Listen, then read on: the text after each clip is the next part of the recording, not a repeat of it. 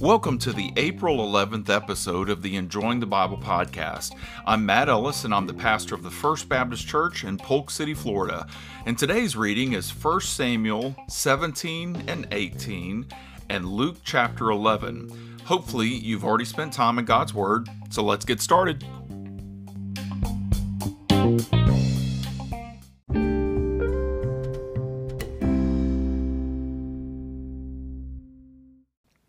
First Samuel chapter 17, and so this chapter is on David and Goliath, and I want to camp out here for a little bit. So let's spend some time in this chapter. As this chapter begins, we realize that the Philistine army and the Israelite army are camped on either side of a valley, and they're in a face-off. They did what periodically happened in those situations. One man from one of the armies would come out and ask for one man from the opposing army to fight him in the open space in between. 1 Samuel chapter 17 verse 4 says this, "Then a champion named Goliath from Gath came out from the Philistine camp. He was 9 feet 9 inches tall." Okay, so let's look at this just for a minute. Notice the word champion, then a champion named Goliath. In the Hebrew, that word champion literally means man in the middle. That's what that Hebrew word means. It means man in the middle. So when this Philistine army would go out against another army, Goliath, their man in the middle, would go into the middle ground and taunt the other army. He would dare them to send someone out to fight him. The fact that Goliath was still alive meant that he was pretty good at being a man in the middle. So this incident with the Israelite army that's happening in 1 Samuel 17 is probably not the first time that Goliath has done this. He's good at it. Nobody wants to challenge him. So how large was Goliath? Well, the original language, the translation I have, the CSB, said that he was 9 feet 9 inches tall. And one of the things about this translation is it doesn't so much give a word for word, which honestly no translation is word for word, or it would make no sense at all. There is no such thing as a translation that is exactly word for word. But here it goes on and makes the jump and just tells us 9 feet 9 inches tall. When in the original language, it's 6 cubits and a span. And some translations do give that, but then you're left to wonder, well, how big is a cubit and how big is a span? Well, a cubit is generally understood to be about 18 inches, or it would be like if you held your arm up, then the distance from your elbow to the tip of your middle finger, that would roughly be, for an adult, a cubit, and then a span would be half of that. And so anyway, you do the math, and he's roughly 9 foot 9 inches tall, which means that on an NBA rim, that a lot of the NBA players, they jump up to dunk a ball in. Well, Goliath was so tall that he would almost have to duck in order to go under that rim. Pretty big guy. So, how big was he? Well, when you look at the weight of his armor, the guy was not just tall, he was apparently pretty muscular. So how did Saul respond to Goliath's 40 days of taunts? And we realize it was 40 days in verse 16. So how did Saul respond? Look at verse 11, 1 Samuel 17:11. "When Saul and all Israel heard these words from the Philistine, they lost their courage and were terrified." Okay, so Saul's terrified. Nothing new here. We aren't told that he encouraged and rallied his troops. They had a king, but they did not have a leader. So they were terrified too. This is so pitiful.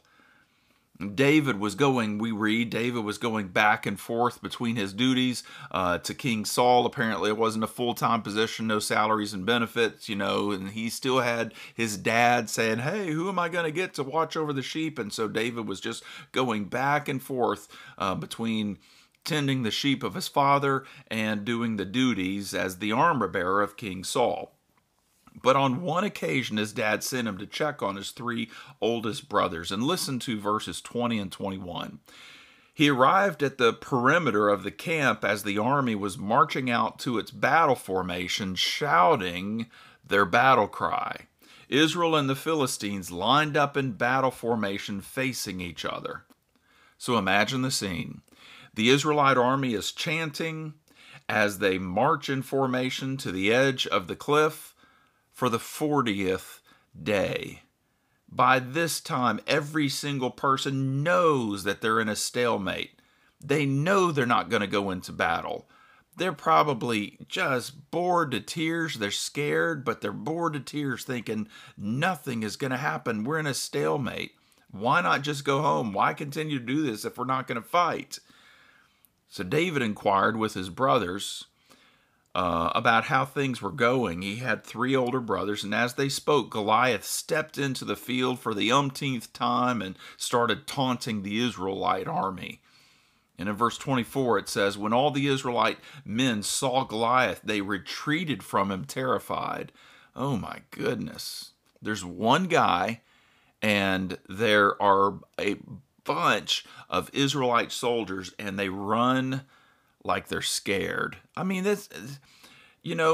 one of the kind of things that we notice is things that scare us, if they happen to us over and over and over and over and over, and we realize that, oh, it was something I got scared about, but it actually doesn't hurt. Nothing bad's going to happen. Well, then after a while, you don't run in fear, right?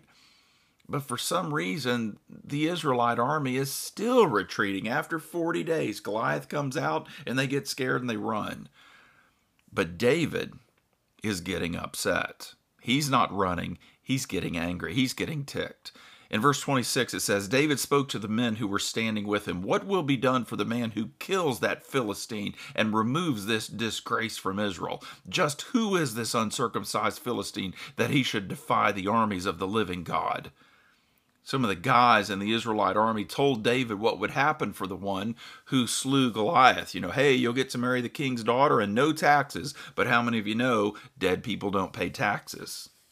But this was too much for David's older brother Eliab. He spoke up and ridiculed his little brother. Go back home to your sheep.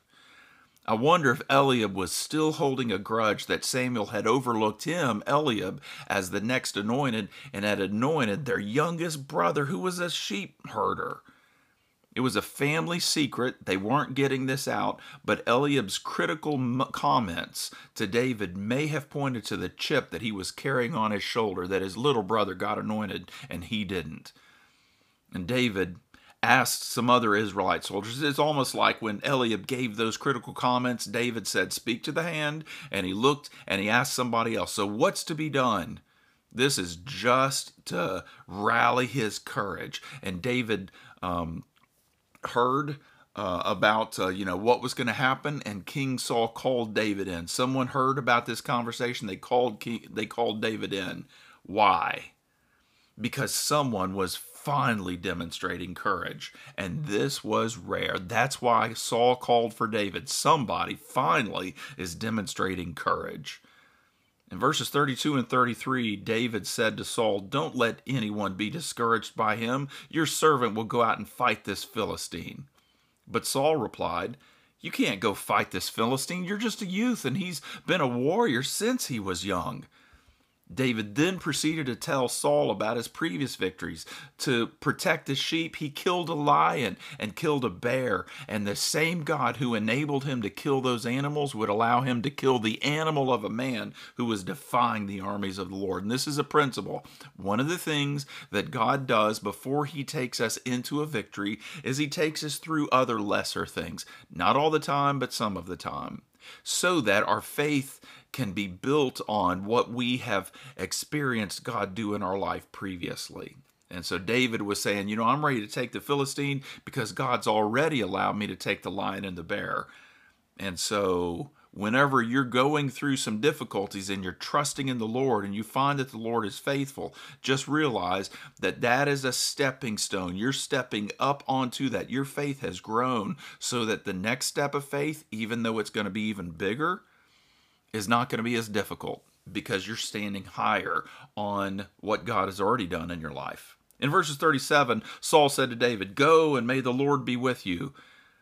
Why in the world would Saul put Israel's army into the hands of young David?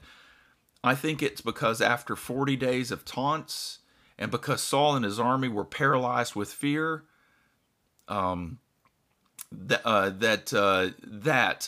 when David lost this, they could at least blame it on David.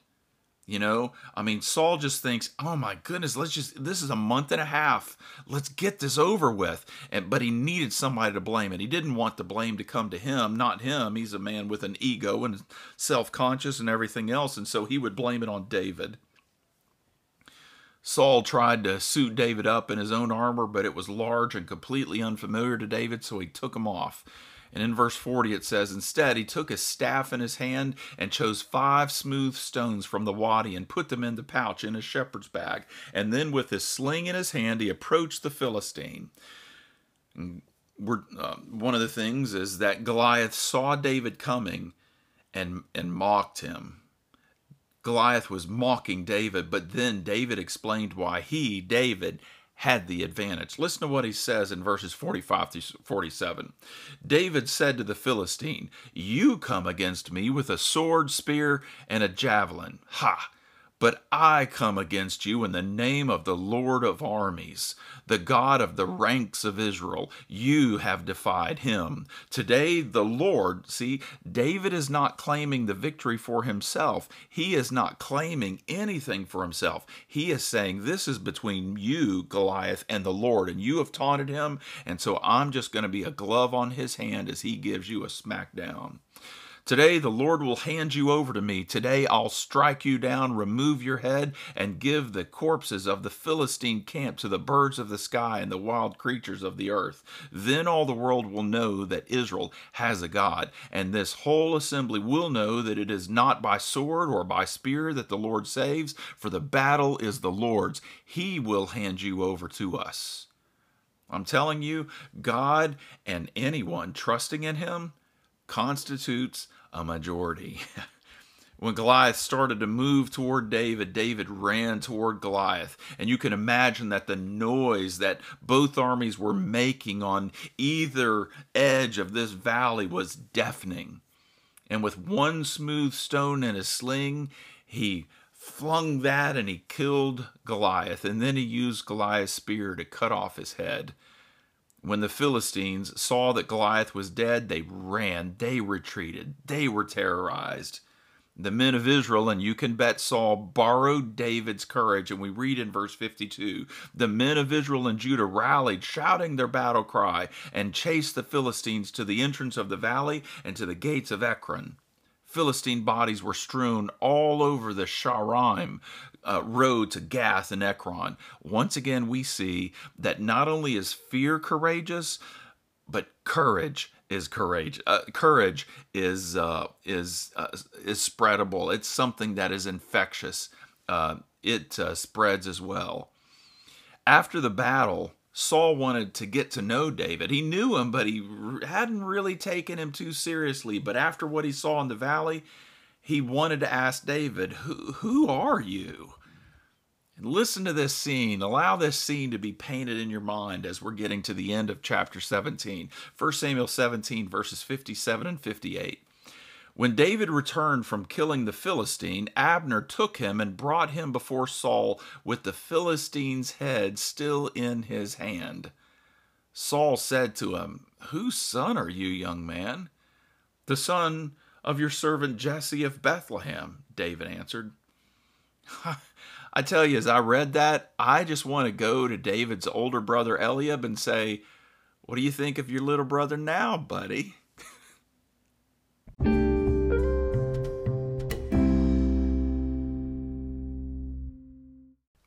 1 Samuel 18.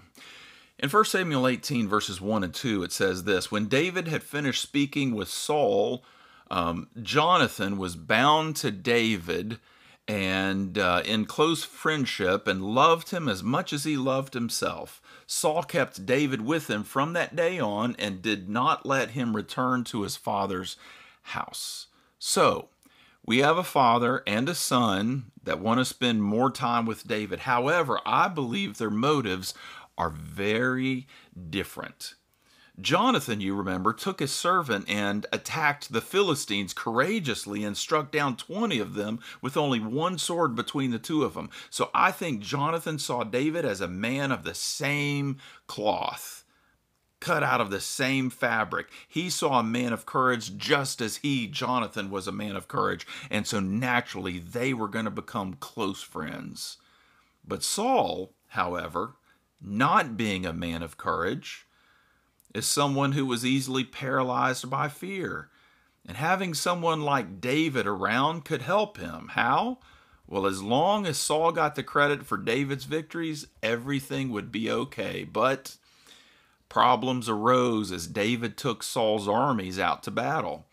The problem was that David and the army kept winning. And when a team wins, they tend to think very, very favorably of their leader. They weren't thinking highly of Saul. They were talking about David. And we're told that the women sang a song with tambourines and three-stringed instruments, and this is what their song, some of the lyrics of their song. It said this in verse 7. As they danced, the women sang, Saul has killed his thousands, but David his tens of thousands. Oh boy, Saul's going to hear about this. Sure enough, in verses 8 and 9, Saul was furious and resented this song. They credited tens of thousands to David, he complained, but they only credited me with thousands. What more can he have but the kingdom? So Saul watched David jealously from that day forward. I'm telling you, if you have someone in leadership, or if you are in leadership and you are so insecure that you cannot celebrate other people's victories, people that are horizontal of you in other equal leadership positions, or people that are above you, or those that serve underneath you, if you cannot celebrate their victories, if you resent the fact that you are not being celebrated, then you are in a very, very bad position. That will drive you to make horrible, horrible decisions, and it's going to mess with Saul's head. He can't stand that David is getting more credit than he is.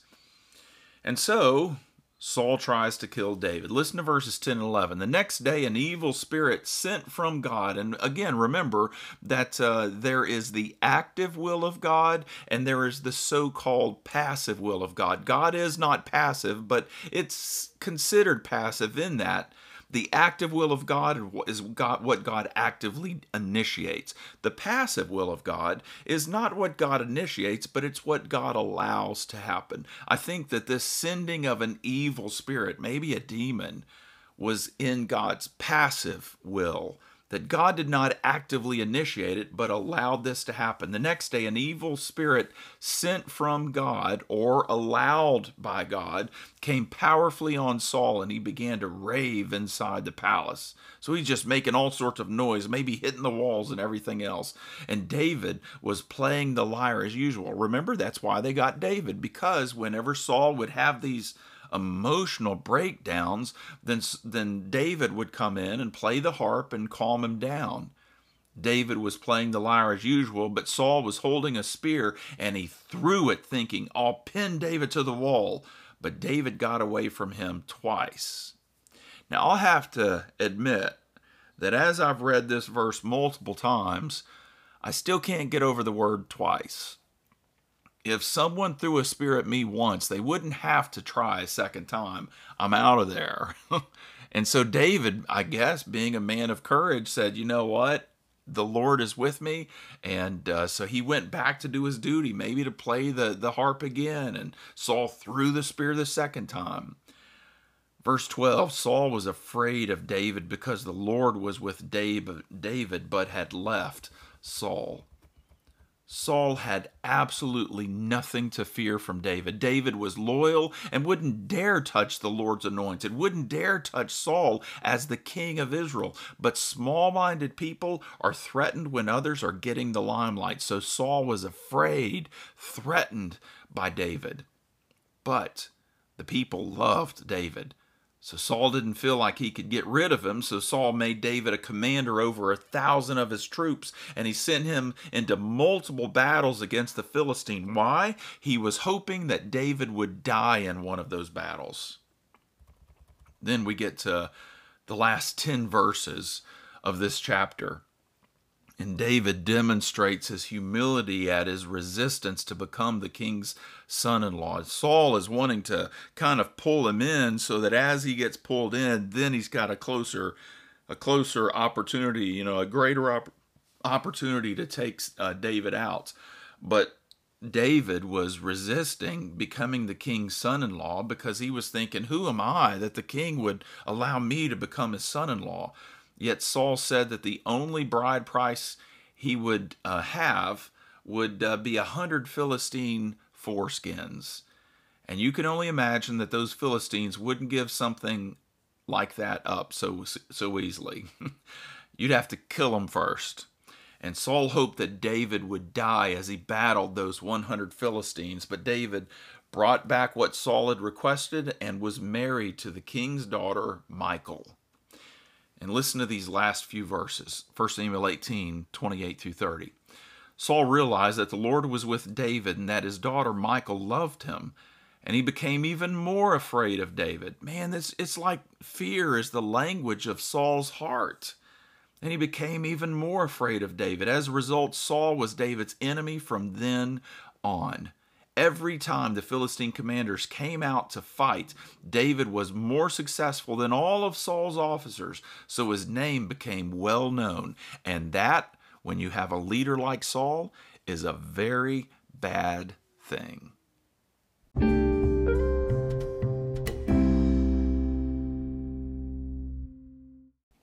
Okay, so let's look at Luke 11. Now, in verses 1 through 4, we have in your Bible, if you've got the subjects, or the themes that are written right above the verses, it may say over verses 1 through 4, it may say the Lord's Prayer. It's sometimes called the Lord's Prayer, but it's not the Lord's Prayer. Jesus never prayed this prayer.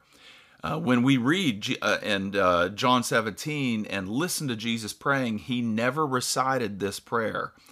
And I'm telling you, neither did he expect us to recite this prayer. Our Father in heaven, hallowed be your name. He never expected us to recite it. None of the other apostles ever recited this prayer.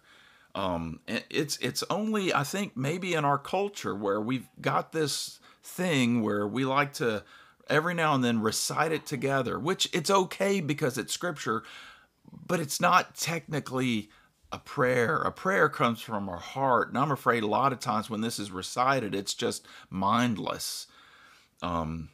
What this is in verses 1 through 4 is it's a model prayer. It's basically a skeleton of what some of the things, or an outline of what a prayer can address when it's talking about beginning with our Father in heaven, hallowed be your name. So Jesus said, you know what, if you're needing help praying, why not start off with praising the Lord? Our Father in heaven, hallowed be your name. So talk about that for a little bit. Put it in your own words. And your kingdom come, your will be done on earth as it is in heaven. So pray about God's will. Well, what is God's will? God's will, according to, I believe, what Paul wrote to the church at, was it Corinth or Thessalonica, where he said, this is the will of God, your sanctification, your growth in holiness. So Jesus said, okay, pray that, pray the other things that you believe to be God's will. So I just want you to know that as we look at what's commonly called the Lord's Prayer, it is not the Lord's Prayer. I think the model prayer, the outline prayer, however you want to say it, it's given as something that we can look at and then kind of fill it in with our own words. Okay, verses 5 through 13. Jesus created a scenario where someone in his audience he said, what if one of you was to go to a friend at midnight and ask for bread because you had a friend come over and you had no food in the house? And basically, Jesus is saying that your friendship is not necessarily at midnight. Your friendship is not going to be good enough to get your friend out of bed, to open the door, to wake his whole family up, to give you some bread. Your friendship is not going to be enough. But he said persistence, oh, that gets the job done. You know, the fact that you just won't stop, you keep knocking, that's going to get the job done. This section is about persistence in prayer. And so when we get to verse 9, I want you to know that once again, the original language, an elementary knowledge of the original language kind of helps us out here. In Luke 11:9, it says, "So I say to you, ask, and it'll be given to you. Seek, and you will find. Knock, and the door will be open to you." And so we look at this in the English and say, okay, it says I should ask. And we think, okay, ask once. And I don't get it. Seek once, and I don't find it. Well, knock once, and the door will be open to you. Well, I've knocked on heaven's door a lot, and the door doesn't get open. God doesn't answer my prayer. Well, the fact is that ask, seek, and knock are written in the present tense in Greek. And the present tense doesn't necessarily mean that it's going on right now, but it does mean that it's happening continually. And that fits into what Jesus has just said, the illustration he just gave about persistence in prayer. So if I was to literally translate Luke 11:9, it would say something like this. So I say to you, you keep on asking, and it'll be given to you. You keep on seeking, seek persistently, and you will find. You keep on knocking, knock persistently, and the door will be open to you. And so Luke 11:9, the ask, seek, knock, is really talking about persistence. It should be translated in the continuous present. And so Jesus is talking about persistence. When we pray, we aren't just to pray once and then assume God's not going to answer. Some prayers are not going to come until we have our heart fully engaged, and it's demonstrated in the fact that we are not going to stop praying about it. We're praying persistently. When we get to verses 14 through 23, we see a house divided.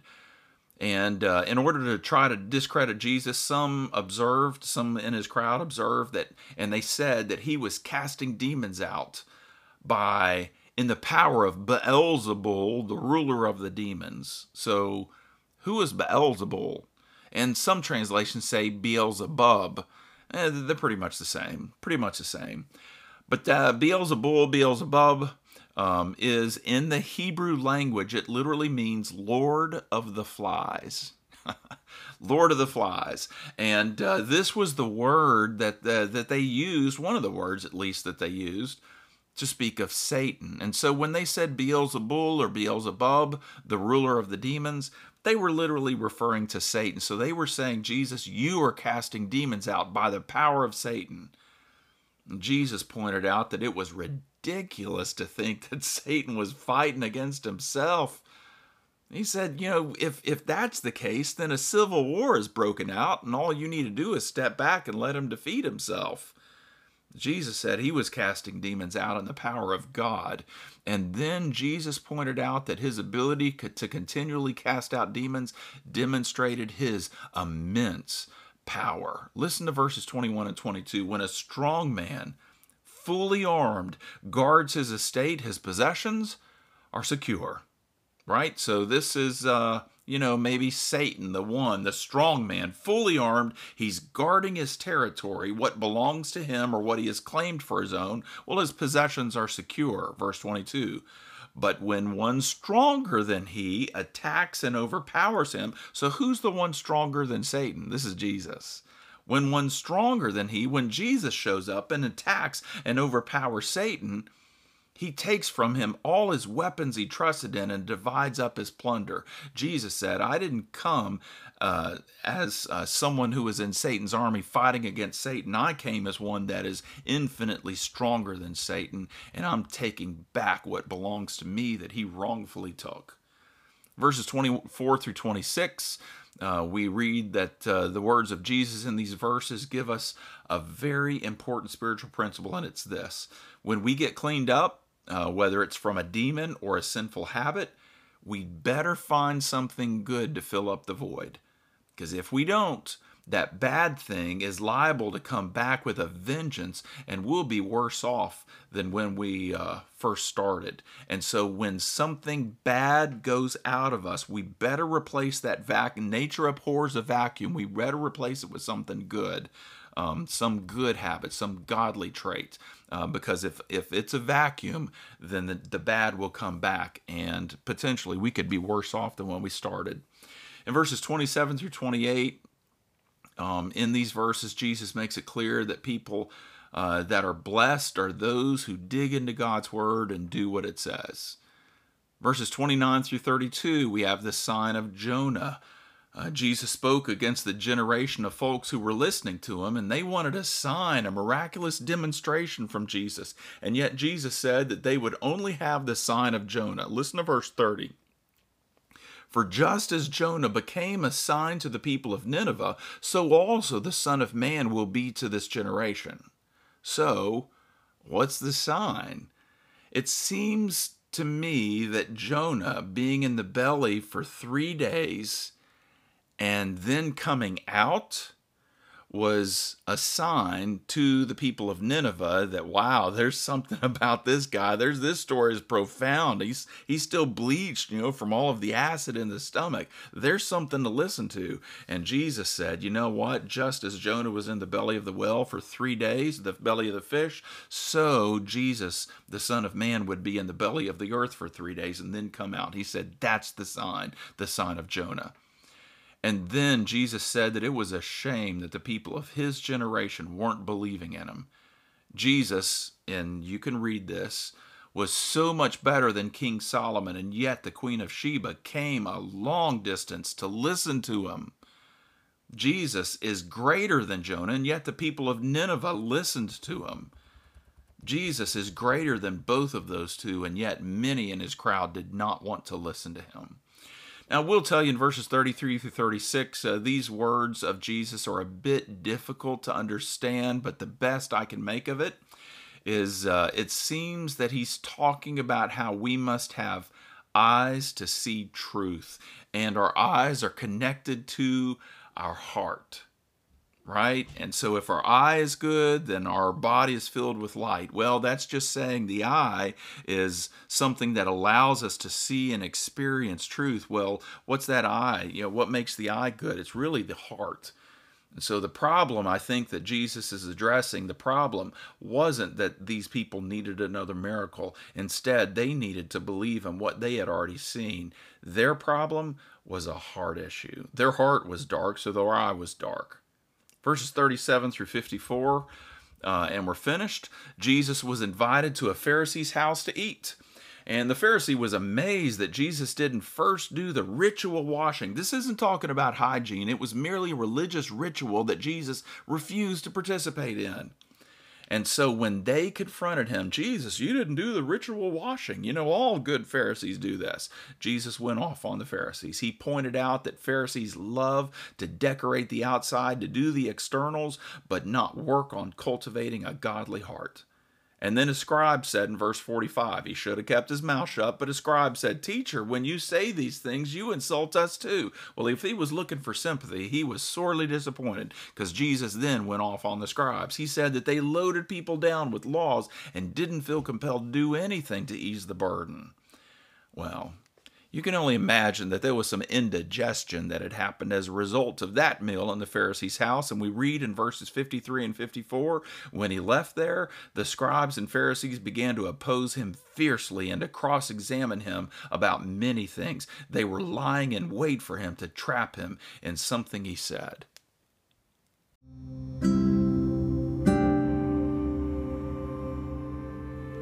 Let's pray. Lord Jesus, when I read about the Pharisees, it's easy for me to see their sinfulness. It's easy to see that they were frauds. They were all about doing religious activities to impress others, but the cold condition of their hearts made it clear that they were nothing but hypocrites. They didn't really love you. But Lord, when I look at myself, I sometimes see some of those same tendencies in my heart too. I show outwardly that I lead others to believe that things are okay with me spiritually, but sometimes I know that the condition of my heart does not match the things that I'm doing on the outside. Help me, Lord, to have I pray that you would help me to have a genuine love for you and to delight to obey you, so that the actions I perform are a sincere reflection of a heart that belongs to you. I pray this in your name. Amen.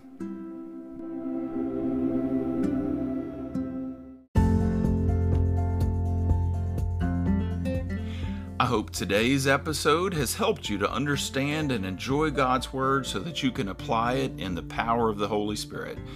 The Enjoying the Bible podcast is a ministry of the First Baptist Church in Polk City, Florida. Check us out at fbcpolkcity.com. See you tomorrow.